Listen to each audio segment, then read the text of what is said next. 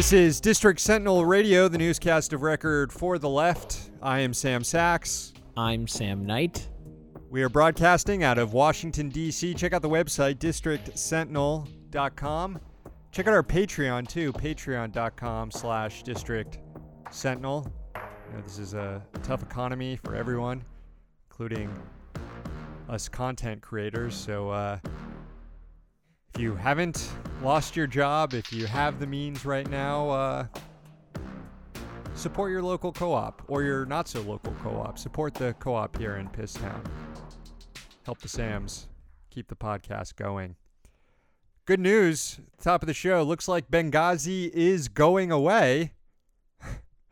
Charlie Daniels, the musician who devoted his later years to making sure that Benghazi is not going away, has died. So I guess Benghazi goes away, right? That's how that works. I know Charlie was like 83 years old or 88 years old, or he was in his 80s, but the way he agonized over Benghazi in the years leading up to his death, is this another victim of Hillary Clinton? Does he count? Is Charlie Daniels now a member of the Benghazi Five? He very well could be. The Clinton body count grows, I guess. I'm just thinking about the terminally online Zoomers who are learning for the first time that Charlie Daniels was somebody other than the Benghazi guy.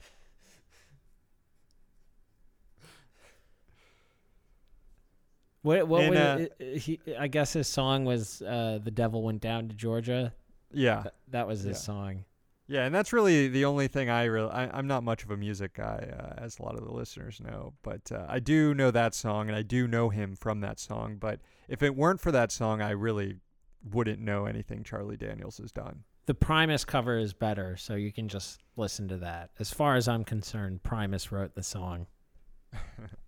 Other music news, Kanye West claiming that he's running for president. He's got liberals all worked up, claiming that he's going to tip the election to Donald Trump. First off, Kanye's not running for president, everybody. This is something he does every few years as a promotional stunt. He claims he's running for president. He's not actually doing anything that would suggest he's running for president. He's missed all the filing deadlines. He's not assembling a team or anything like that. So stop freaking out. I would say, though, that Kanye is very much on the same Donald Trump track as far as spending, in Trump's case, it was decades. In Kanye's case, it's been a few election cycles, pretending to run for president, only to boost whatever you're working on, whatever your brand is at the time, which means Kanye might actually run for president in 2024. So something to keep an eye on. I think Trump, has sort of changed the game where everybody thinks they can just initially they thought, well, let's run for president to build popularity. Now they think they could actually win this thing. So yeah, I wouldn't be worried about Kanye this year, but the dude might actually run in 4 years. In that vein, I've heard a name being thrown around as a 2024 candidate is Tucker Carlson. So it'll be interesting to see how certain takes about Tucker, already aging poorly, are just going to possibly wither into a mummified piece of bird shit on the sidewalk. Can't wait for that. All right, it's Monday, July 6th, 2020. Here's the news. Nervous about our Byzantine dysfunctional political system in a plague election year? Well, after today, we have one less uncertainty heading into November. States will be able to punish electoral college representatives who try to subvert the popular vote from their state. Yes, thanks to our dumbass reverence for the Constitution, we have a system where this can happen. We need an electoral college, and the randos who actually serve on it can cast their vote for whoever they want, It's called being a faithless elector. It's like the representative democracy version of being a sovereign citizen. In related news, in 2016, one faithless elector voted for Ron Paul. But today, the Supreme Court said that state laws punishing this behavior are okay. In the ruling, Justice Elena Kagan noted that 15 states have laws sanctioning faithless electors. The case that led to the decision involved 3 Washington State Electoral College members. They refused to back Hillary Clinton because it appears, not because they supported Trump, but because they suffer from terminal West Wing brain. Per Kagan, quote, the 3 hoped they could encourage other electors, particularly those from states Donald Trump had carried, to follow their example. Their idea was to deprive him of a majority of electoral votes and throw the election into the House of Representatives. So the 3 electors voted for Colin Powell for president. Though the decision was unanimous, there was a concurring opinion from 2 justices, Neil Gorsuch and Clarence Thomas. They said they agreed with the outcome, but not the legal rationale behind it. Thomas said, quote, in short, the Constitution does not speak to states' power to require presidential electors to vote for the candidates chosen by the people. Instead, the pair would have grounded their reasoning in the 10th Amendment, which reserves rights to the states not delegated by the Constitution, which, who really cares? It's a dumb document from the 18th century to begin with. Oh, for sure. Real dumb document.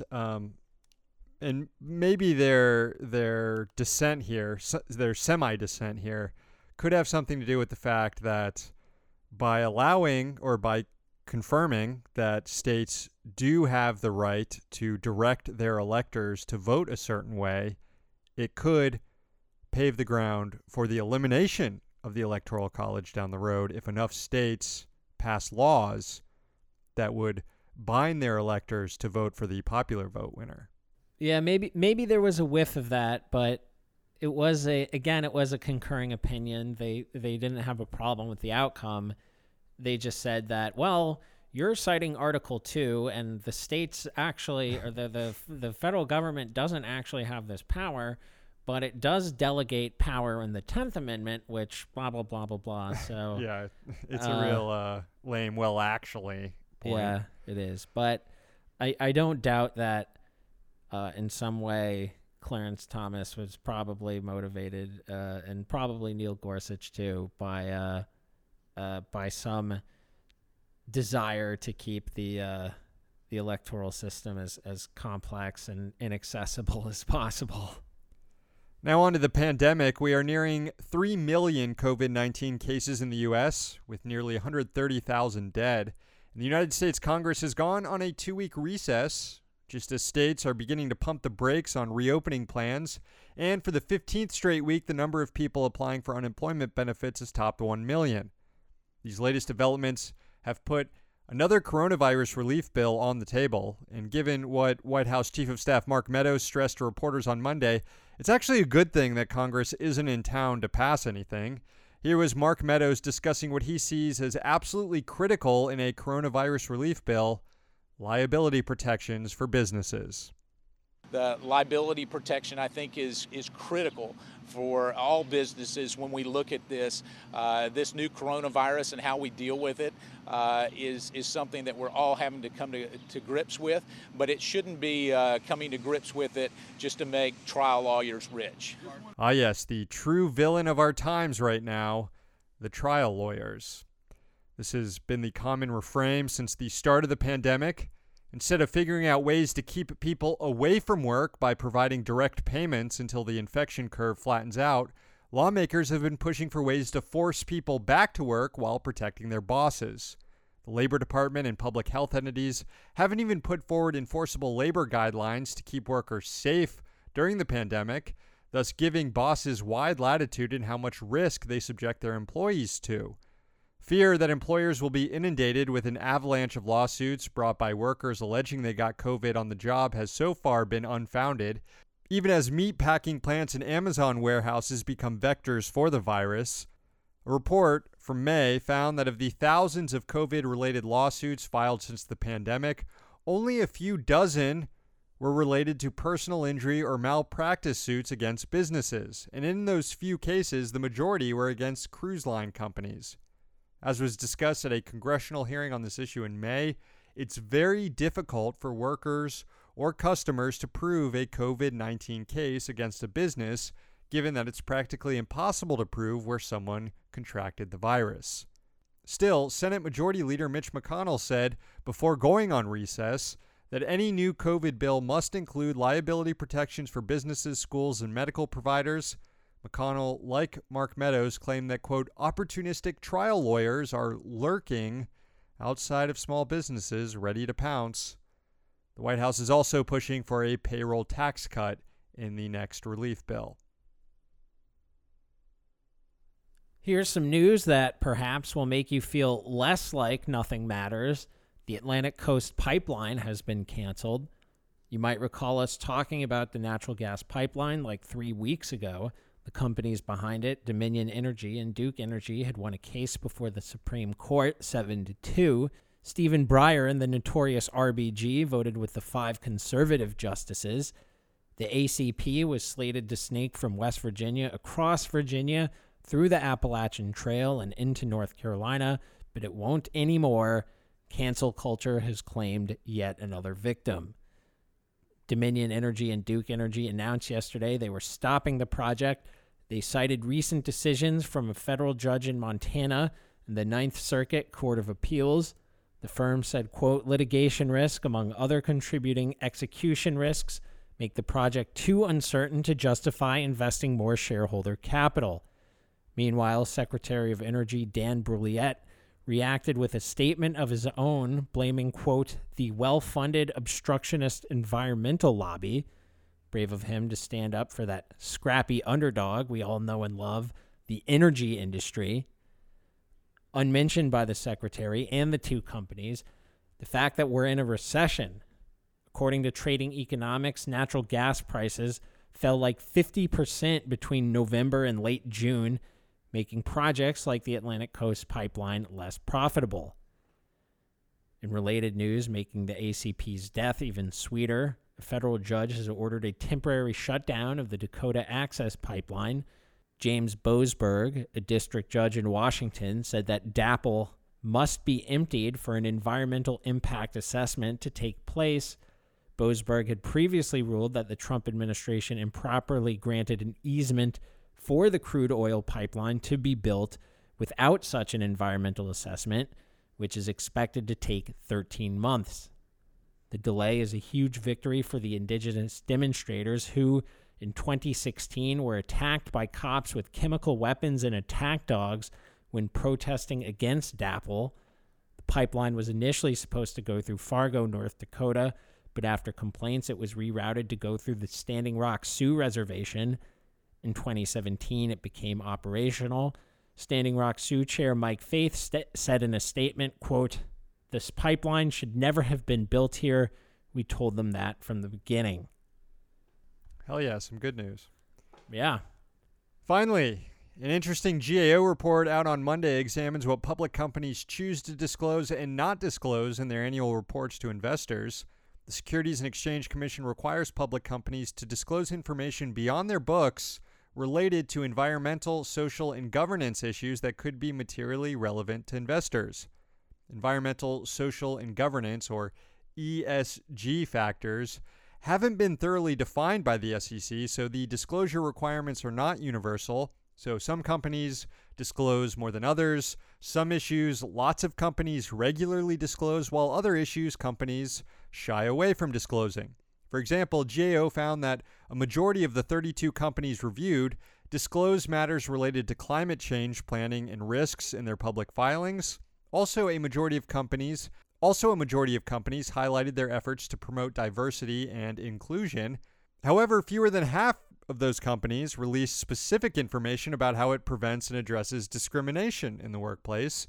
In other words, look at all this data about minorities we employ, but don't ask any further questions about how they're treated. Here are some other ESG factors regularly ignored by a majority of companies: how they use and protect consumer data, only about a third of companies reviewed provided specific data on that topic, and fewer than a sixth of the companies listed ESG factors that identify operations that could endanger human rights. That's despite the fact that a majority of companies did release information about how they work to protect human rights. Company representatives said that increasing ESG reporting would increase compliance costs, so they're hesitant. The SEC has previously issued guidance on what it considers to be ESG topics that need to be included in annual reports, but officials at the agency admitted to the GAO that ultimately companies are responsible for the disclosures that they provide to investors. GAO submitted its report to the SEC, which concurred with the findings. The SEC said it will continue, quote, ongoing discussions around ESG disclosures among public companies, investors, and policymakers, end quote. My guess is the agency had already moved on by lunchtime today. That music means the newscast is over. Time to read some poetry for our new subscribers over at Patreon, patreon.com/District Sentinel. This first one goes out to Wampage. Election season's here. Trump touring the country mad, spreading the virus. Thank you, Wampage. Finally, this is for Jake. It is hot today. It will be hot tomorrow, icing up my pits.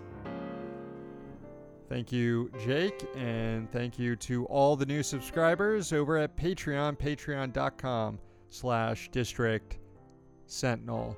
Got a call on the listener rant line. Let's check it out. It's Slater. I wanted to call in with an update on the Awful Pundit tournament. First of all, Sam, I saw you got your Big Dave baseball card. Oh, man, I love those things. They look so fucking sweet. And second of all, I've got to announce the winner of the Awful Pundit regular season. It is over. The top 81 pundits out of the 220 will be making either the 2021 Awful Pundit tournament or the 2020 Putrid Pundit Invitational, which will begin within the next couple of days. The first round of voting, should take place for a week on the Patreon. And we have the bracket ready. And the winner of the Awful Pundit regular season was Alan Dershowitz. He will be getting the coveted 12 seed in the Awful Pundit tournament in 2021. And also, the Putrid Pundit Invitational is going to be featuring such bold competitors as Charlotte Clymer and Michael Tracy. So it is absolutely worth subscribing to see those guys duke it out. It's going to be something else. So thank you again for giving me the time, and hope you guys are having a great one. Stay safe out there. It's still Corona world. Peace out. Thanks for that, Slater, and thanks for the Big Dave baseball card. It was a nice little treat after not having gone to the post office in months to finally go have a bunch of shit mail in there, but special envelope from Slater with the Big Dave baseball card. He's doing work. He's putting the work in over there. He compiled 220 pundits. I didn't even know there's that many pundits out there. Slater pretty much has dossiers on all of them and are running them against each other and seeing the magic that happens in the brackets. Yeah, it's an intricate web of awful punditry. It is. Subscribe on Patreon to Slater's Awful Pundit Tournament. All right, that's the show. Thanks for listening, and thanks for subscribing to all the subscribers out there. We appreciate you. We'll be back tomorrow with a brand new newscast. We're here in DC, so you don't have to be.